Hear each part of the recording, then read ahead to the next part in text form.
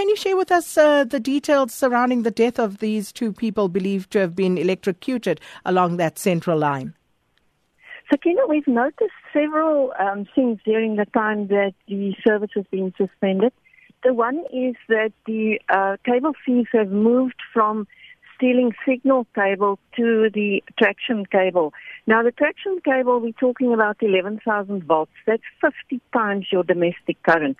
It is not to be trifled with. And the electrocution, sadly, a result of this. So we are going to our media partners. We're also going to reach out to communities with awareness campaigns to say to people, please, be aware the fact that the service is suspended does not mean the electricity is switched off. Our technicians are working there. They're doing tests. Obviously, we're focusing to get that service back as soon as possible. So at all times, consider the system live. Do not tamper with it. And very tragic events. We've only had one person that survived the electrocution. Normally, with that kind of voltage, it is a fatality. So we're saying to people, please do not tamper with the system. Really sad, the loss of life there. But what is the estimated cost of both the damage to infrastructure and the suspension of that train service along the central line? So, Tina, we will not be able to give full details until we can do a comparative analysis. Obviously, the most obvious thing is your ticket sales, and we know that the service is going in for its third week of suspension, so that's not going to be a surprise. But we've also, in engaging with communities, anecdotally been appraised of things that the thieves don't bargain with. For instance, our informal traders at the stations.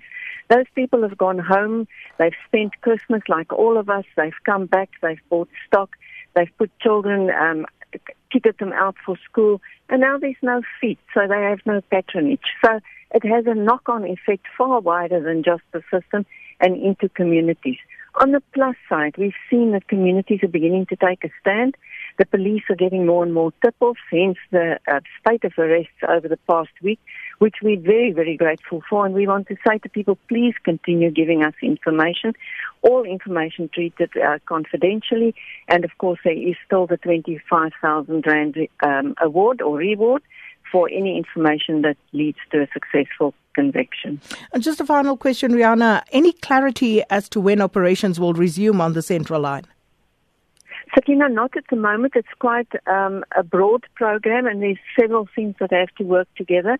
Obviously, all the agreements struck for the train drivers to come back to work, that all has to be complied with, plus our technical teams are there around the clock. How those poor people last, I don't know. So really it's a few things that have to come together before we can test the system. And that's why we're saying to people, please stay away from the electricity. It is live.